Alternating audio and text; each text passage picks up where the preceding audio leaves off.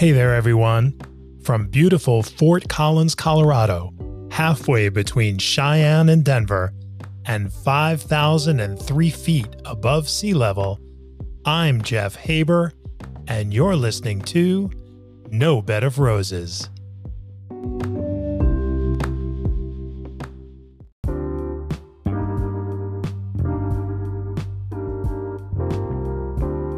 No Bed of Roses is brought to you by Connexus. Maybe your company is creating video content, or you're a brand looking for that coveted direct connection with viewers. Maybe you're an established YouTube creator, or you're just starting out. Connexus Interactive Web Video Solutions enables viewers while watching your videos to simply tap on the items they're interested in, directly connecting them to the merchant's shopping cart to easily purchase those items. This all happens without ever leaving the video experience and without ever leaving the site where they started watching the video in the first place. Connexus shoppable video content works using any browser on any device. No download, no plugin, nothing to install. Interactive video like you've always wanted it. Find out more at Connexus.com. That's KENXUS.com.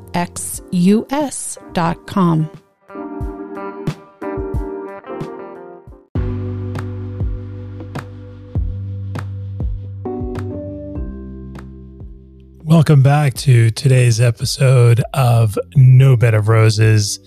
There was a little bit of confusion with our text communication between Kevin and I for today's episode, as he was looking for some ideas for conversation, and this was clearly a challenge for us. So hopefully you'll get some laughs as we did, as we completely crossed lines and stumbled through what we thought was a clear communication, but what one person thinks, maybe the other person not so much. So sit back, relax, and hopefully you'll enjoy some more fun conversation with my good buddy, Kevin Hall.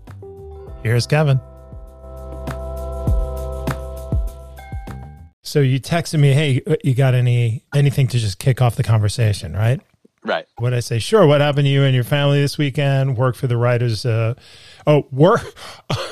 why though I'm reading it. Worked for the writers of the Dick Van Dyke. That means it should have been comma, hyphen, worked for the writers of the Dick Van Dyke Show, you know? Yeah, yeah. That's the inflection right there. Yeah, yeah. And then other ideas, finishing with Cake or Death, which goes all the way to Eddie Izzard. But now I see in reading it where the confusion came in. Sure, what happened to you and your family this weekend? Yeah, because the question was, any thoughts on topics to get rolling? Sure, what happened to you and your family this weekend? Work for the writers of the... Wow, I don't even know how you... That was how the writers of the Dick Van Dyke Show wrote the show. That's what they would do. They'd get into the writer's room on Monday morning, and they'd all talk about what happened with their families over the weekend. And interesting. And that sort of prime the pump and get it rolling. That's not only prime the pump, but that's how they built most of their episodes. That was Carl Reiner's thing. How do we, because it was about a family. I don't know if you're probably a little too young, but I just went back and looked at it, and actually I thought that because it's just such a classic. There it is. Huh? There it is. There it is. Love it. Oh my God. Right? Yeah. So, true classic, and I just Googled it, and on the wiki, 158 half-hour episodes, and some of the most brilliant people in television and in comedy ever. And this song just swings, man. This is just so good. So good. Isn't that killer? Oh my God. Yeah, that's killer. Yeah. And that was composed. So this was cool because I thought, I mean, it's iconic. That is iconic. Who wrote that? It was a guy named Earl Hagen, who was a TV and film composer. And he did he did some great stuff. This guy, and I just thought, man, it really swings. So he did shows like for Danny Thomas, Make Room for Daddy, Dick Van Dyke Show, obviously, I Spy That Girl, Mod Squad, but he wrote The Fishing Hole. Do you know what The Fishing Hole is? I don't. What is that? I don't know that I can whistle right now, but if I went, oh my God, that's with Andy Griffith Show, and that's him whistling. Really? Yeah. And so he came up with that jingle. And he wrote that. He wrote that song. Yeah, he wrote that tune. Oh my God. He co-wrote it, which is pretty cool. I went right down the rabbit hole on The Fishing Hole, but that's how Carl Reiner and the writers used to do it. And the writers in the room. I want to be in the room where it happens. Are you a Hamilton fan at all? Yes, yeah, and the kids are just nuts over it. That's crazy, right?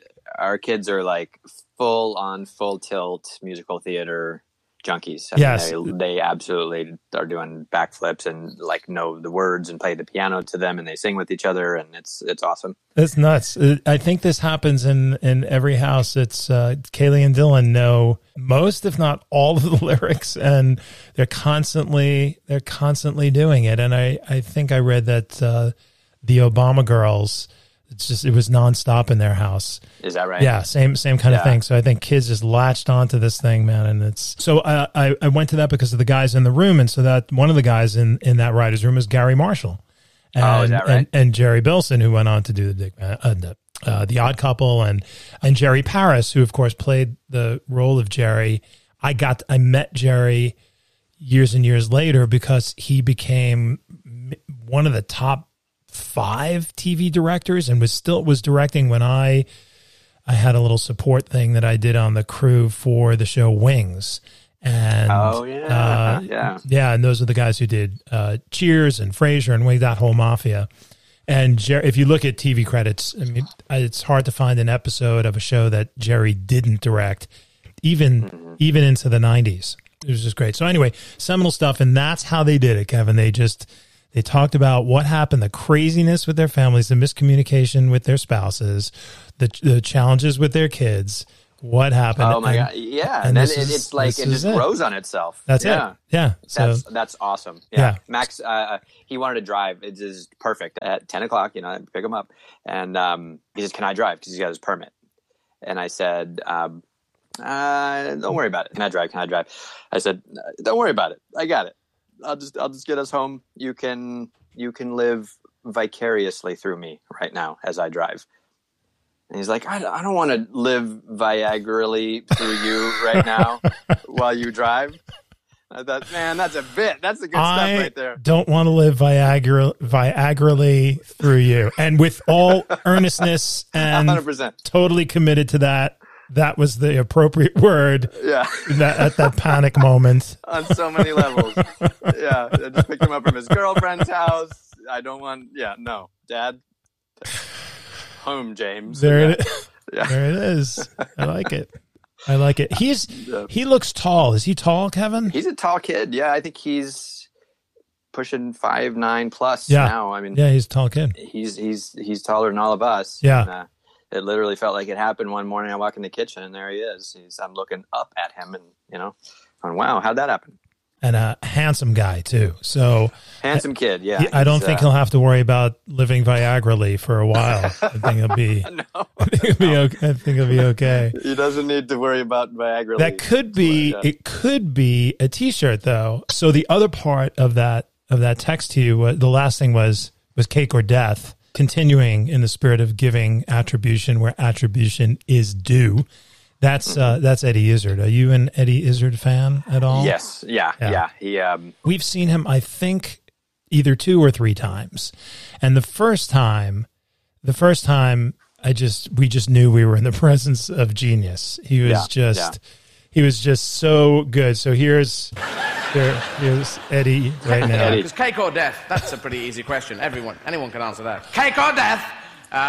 Cake, please. Cake, please. Very well. Give him cake. Very well. Thanks very much. Very nice. You, cake or death? Cake for me too, please. Very well. Give him cake too. We're going to run out of cake at this rate.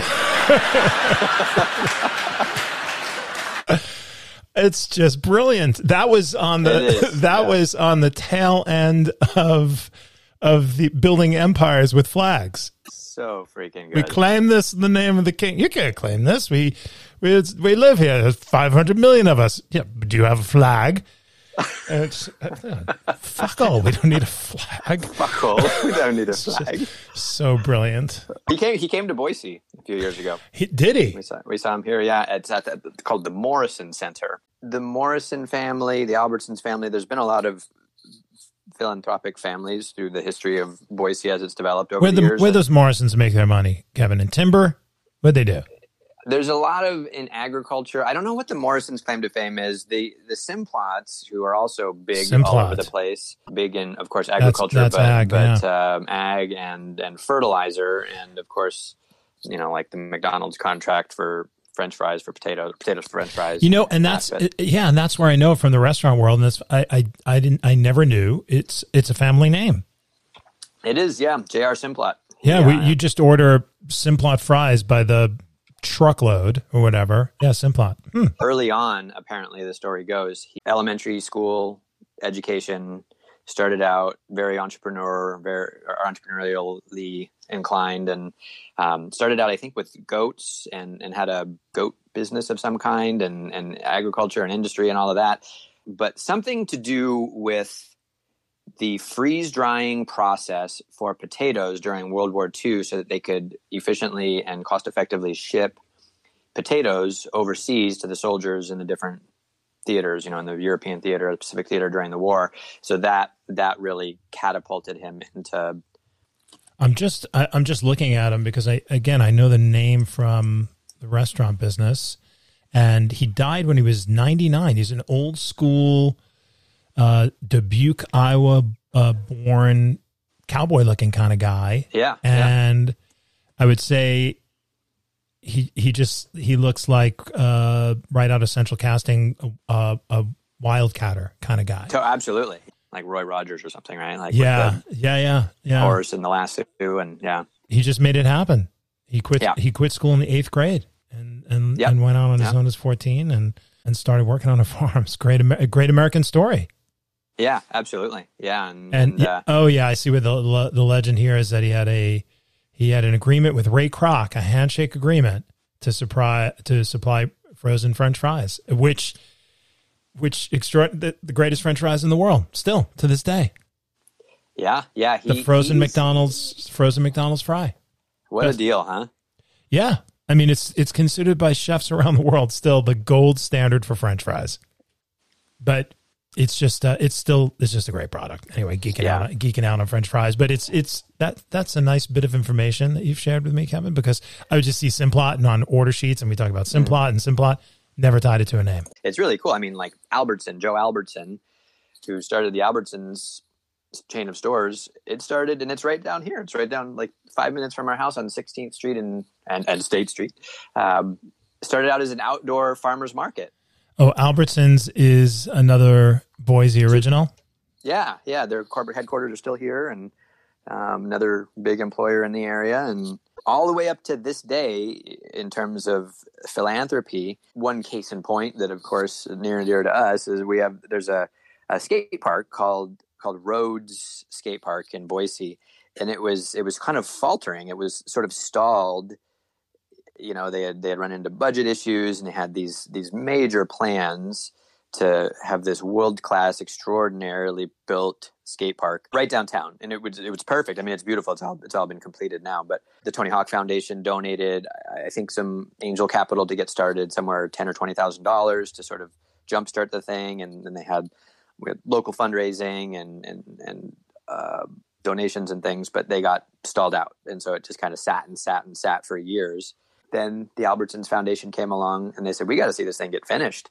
And I think they donated $1.25 million to finish off the Rhodes skate park in downtown Boise, which is now, they've hosted like the X Games trials there a couple times. I mean, it's world class. Oh man, that's nice. So is there a big skate scene in Boise? There is. Yeah. It's really good, really healthy. A lot of really high quality skate parks and destinations and places for skaters to go and train and get together and practice. And are you boarding now mostly, or are you skiing? I started as a kid. My parents got me in lessons and started me skiing, I think, at about 4. Oh, that's good.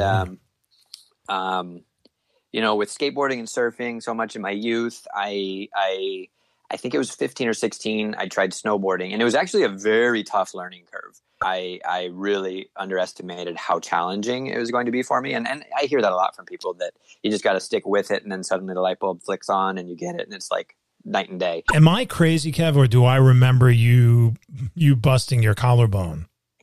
Yeah. Am I right? Yeah, I did. Yeah, that was, I want to say 1999. And I remember that because of the timetable. It was kind of Casio G-Shock timetable. And that's why I had that we were working together. And I had that white truck, that white Toyota pickup truck that I had just gotten. And I went up to what is it, Bear Valley? Was that what it's called in LA? Bear Valley or Bear Mountain? Bear Mountain. Late season, April-ish. They were probably last day, a couple of days of having the mountain open. So little slushy? Very, like a 7-Eleven Slurpee slushy. Yeah. I mean, it was not good at all. Yeah. And I mean, to the point where there's like dirt next to the runs, you know, and trees and rocks and stumps. And but you had to go. You had to go. I went up with a bunch of people, and my friend Ron Camaro. He said, "Yeah, we're all getting together to go." And there's like 8 or 9 of us. Ron Camaro. Ron Camaro. He had a car last name, huh? Car last name. Camaro. That's super cool dude. Yeah. Worked in, and he was a sales and marketing guy, and of course, with a name like Ron Camaro, it's got to be skate and surf industry. He was like in one of these shoe companies and sunglasses and clothing and apparel and stuff. And we went up there, and first run of the day, everyone just bolts it off the lift, and they're hauling ass down the hill. And I usually take it easy, like on my first run or two, to kind of get my sea legs under me and get warmed up and check out the conditions and what the snow's like. But I just hucked it, and you know, they had already disappeared over the horizon and were gone. They were just, you know, booking it. So they're all good boarders. All super or good, riders. Like what do you call them? Riders, right? Riders, boarders. Yeah. They were gone. I would say, I mean, talent wise, they were probably all like at the professional level. Oh, very, wow. very good. So I'm hustling it down the hill to, you know, meet them up at the lift, down at the lift. And it's a constant sort of puzzle to solve when you're snowboarding on any mountain, you know, because there's people of all levels, all skill levels, all experience levels everywhere on the mountain. So you got little kids with doing pizza, French fries, you know, and learning, and they're making big wide turns and narrow turns. And then you got people skiing fast, going 40, 45 miles an hour. And you got snowboarders. And so it can be pretty, you know, mayhem. Tricky to kind of traffic. I was going too fast, you know, for my first run of the day, especially. And there was a younger kid, probably 11, 12 years old, on skis, kind of down sort of a straight groomed hill off to the left side of me. And I could anticipate, I could tell he's 100 years. Big Bear. It was not Bear Mountain. I'm thinking Big Bear. Bear Mountain's back in New York. Big Bear. Yeah. Sorry. Big Bear. Okay. Yeah. He's down probably 75 yards ahead of me, or so. I could see him down there, and I'm going fast, going, okay, am I going to go left around him, or am I going to go right around him? Just made the decision to go left around him. And I was doing that, you know, because you're sort of calculating distance and closing on someone, and they're turning, and they're going to end up kind of like when you throw a football to a person running, you throw it like where they're going to end up. Yeah, you're leading him. Yeah. And so I'm saying he's going to end up there. And so if I go around him there and I plan on this speed, because, you know, hucking it over to your toe edge or heel edge or toe edge, you know, you can grab an edge and slam really hard if you don't sort of place it just right. So as I'm, you know, he's on the left side of the slope, and I'm going to go heel edge around him, but he kind of changed directions really weird and kind of stayed over there. So I'm like, nope, last second, I'm going to go right around him. So I went heel to toe to get my toe to kind of go right around him on a bigger arc. And it just grabbed. My toe edge grabbed, and I went bam forward. And I did kind of a somersault. I just sort of went like somersault over, and then landed kind of on my butt with my board out below, you know, like downhill, facing downhill on my feet. And I'd fallen way harder than this dozens and dozens of times. Not a big deal. You know, you fall sometimes and you're just tumbling down the hill, and you feel like you got hit by a Mack truck when you get up, and you kind of this is pre-helmet, Kevin, or you're wearing a helmet? Probably pre-helmet. Let's see. Because now everybody's wearing helmets. But I want to say I was wearing a helmet because I think I've pretty much always worn a helmet when I snowboarded. But when I got up, I felt like, you know that feeling when you lick a 9-volt battery and you get that shock on your tongue? Oh, I do this every day. Right. Rather than morning orange juice, I go, where's that 9-volt battery? Actually, let me find a lithium cell that I could just... rechargeable? Instead of a lifesaver, I pop it under my tongue and I just suck on that thing. What the hell? What kind of question is that? Well, it's relating to the story because that feeling of like I don't know. This concerns me now. Okay. Don't be concerned. Don't worry. No, we should move on because I'm gonna make a note. I'm gonna make it licks 9-volt batteries. There's something okay. Go ahead. Okay. Yeah, don't worry. It's okay. It turned out well. That feeling that you get when you're licking the 9-volt battery, that little shock of electricity on your tongue, I felt like a weird, shocking kind of feel in my right collarbone. It was like electrical shock up there. And I went to stand up, and it kind of did, on the multiple, like a lightning bolt kind of like in my collarbone. And I went, shit. As soon as you stood up. As I tried to stand up. Yeah. And were you pushing up with your hands? Well, I think as I recall, I tried to lean forward as you would.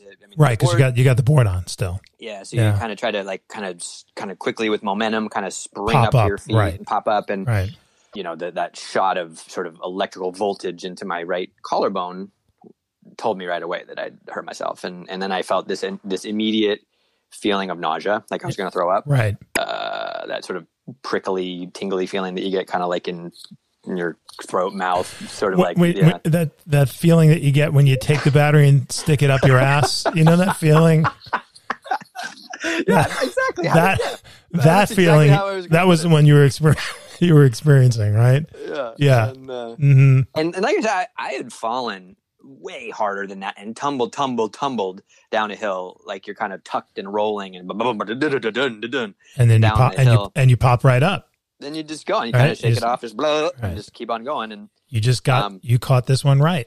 Just caught it right. Yeah. And I flagged someone down and I just excuse me, can you when you get to the bottom of the hill, can you call ski patrol? I think I hurt my shoulder. And they're like, yeah, no problem. And, within a few minutes, really cool dude shows up with a sled and walkie-talkie and ski guy. Those guys are amazing, man. Yeah, super cool dude. Ski patrol's amazing. Yeah, yep. Helped me load up and talk to me, to the hill. And just, he's just chatting like you chat with somebody. He's like, how long you been riding? How it's going? Just normal stuff, just to kind of probably... in hindsight, as a medic, like take your mind off. Right. It, Let's ward off the shock that is inevitable and that's already happening. And you didn't have a neck injury. Yeah. So at least that he knew of, right? So, I mean, you're not laying there. That's where I think everybody goes, oh man, we got to stabilize this guy. And that's funky. So guess what? Some historical significance he gave you, hey, take this battery as a parting gift. At the bottom of the hill, he gave you. This is part of our pre-medical procedure. This is 9-volt battery. Probably something that you're experiencing right now. Here, take this and see if it's similar. Just Duracell or Energizer. Yeah, look that. Either one. Mm-hmm. Yeah, take it. Yeah. Yep. Gets down the bottom of the hill, do the X-ray. Yep, broken collarbone. Oh, the X-rayed you right there? Yeah, they have X-ray facilities at the medical office at the ski hill. That's probably a good thing and a bad thing, right? If you know that. Yeah, I mean, you know what you're dealing with. You're looking at the brochure and they go, yep, we have a complete surgery suite, X-ray and medevac they do facilities. Actually, they have, I mean, here at our mountain, right up the hill, Bogus Basin, they've got a life flight landing spot where if there are serious injuries that need to be airlifted out, they can land in the parking lot. Which is going to give you some pause, but, right? Yeah, no, it's maybe chess. Maybe I'll go back to chess. Chess is nice. Chess is synchronized swimming. Synchronized swimming can be a little more dangerous probably than one would think, but so that night, guess where we went after falling down? After falling down, now if you were me, I broke my wrist, got my cast off, and that afternoon went skateboarding and broke my other wrist. So, are you kidding me? Oh no, that's same day, double wrist. So we'll pause the Kevin story for 2 seconds here, and then we're going to come back because we're at the guess what moment. I broke, and this, you'll appreciate this because I'm older than you, and you broke your collarbone on a snowboard. Yep. I broke my wrist, my left wrist, on a snurfer. Do you know what a snurfer is? You can Google this. Pulling behind a boat? You can no. You take snow. You take snow and surfing. You put it together. It's a monoski. It is the predecessor, the original snowboard. So I was at a getaway on the weekend, and I hop on this thing, and I'm just by myself, and I do this flip over this snow. We're on this farm. You know, it's not a ski area. It was actually the summer camp that I went to that had a winter weekend. So I flipped over, hit the ground. And I had not licked a battery probably recently, Kevin, so I wasn't exactly sure of the experience. Had I licked the battery, I probably would have responded better and go, oh, I know that feeling. Yes. But I thought, ooh, that kind of hurt. And I was away for the weekend. And long story short with this, I spent 3 days with this fractured wrist. We take the bus back to New York. My parents go to pick me up. I go to pick up my backpack, I can't remember, whatever. And I go, ow. And they go, what? And I go, my wrist hurts. I fell. And, okay, let's go get that checked out. So broken cast, right? Okay. Cast. So get the cast off. But I was a kid. I was playing basketball. I did everything like an idiot with this kid. But to get the cast off that day, I get on this Bigfoot board, has the polyurethane wheels, go down my driveway, and I flip backwards. And I lay back and I slam my right wrist, and I feel, a battery should have dropped on my head. I can feel the swelling, right? Like it just the wrist inflating. And I run up to the front, and my friends were there. My brother there go, I broke my wrist. And they go, oh, look, you're an idiot. Well, stop joking. Like, you just got your cast off. No, I broke my wrist on this. And I show my hand, which I can't even, I have to hold it. I can't even keep it up. Oh, I went to see the doctor. He put it in a brace. Whoa, was this painful. Kevin, I could vomit now from the pain from this thing. Yeah. Laces up the braces. You'll have to come back on Monday to have this thing. We'll take the x-rays, and then we'll see if we put you in a cast, because they were concerned that now this was a separation. He thought it was a bad break.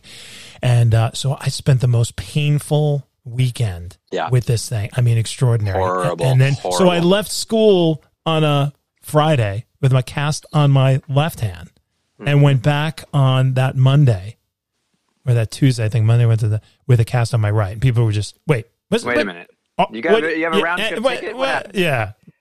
Okay. That's now nuts. Back to Kevin, and guess what happened?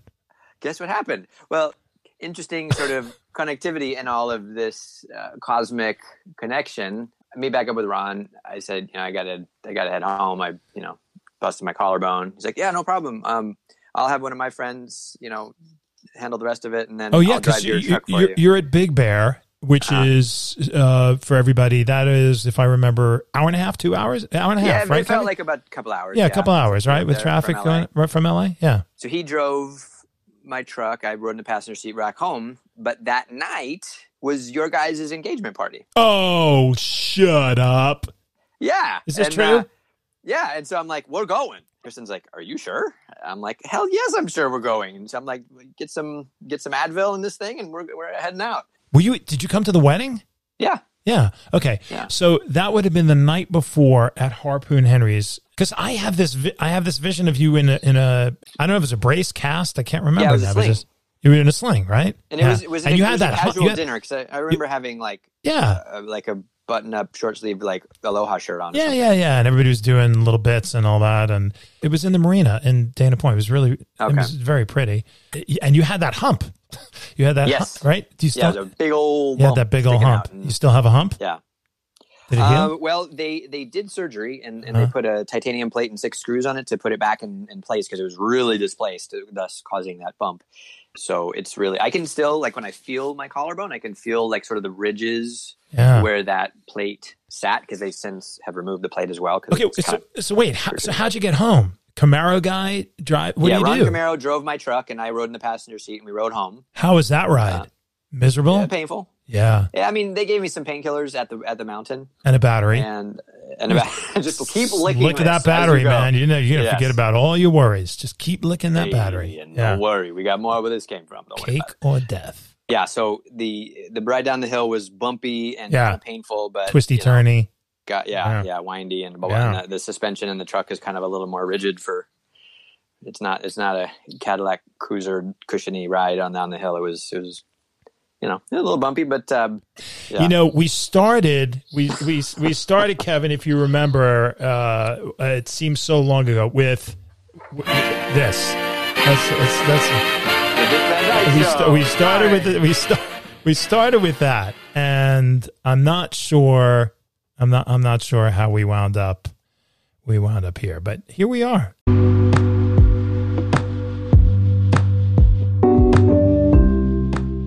And that does it for another episode of No Bed of Roses. We hope you enjoyed hanging out with us, and we hope that you'll come back and visit again soon. No Bed of Roses is available wherever you find fine podcasts. Stay safe, and we'll see you again soon. Bye.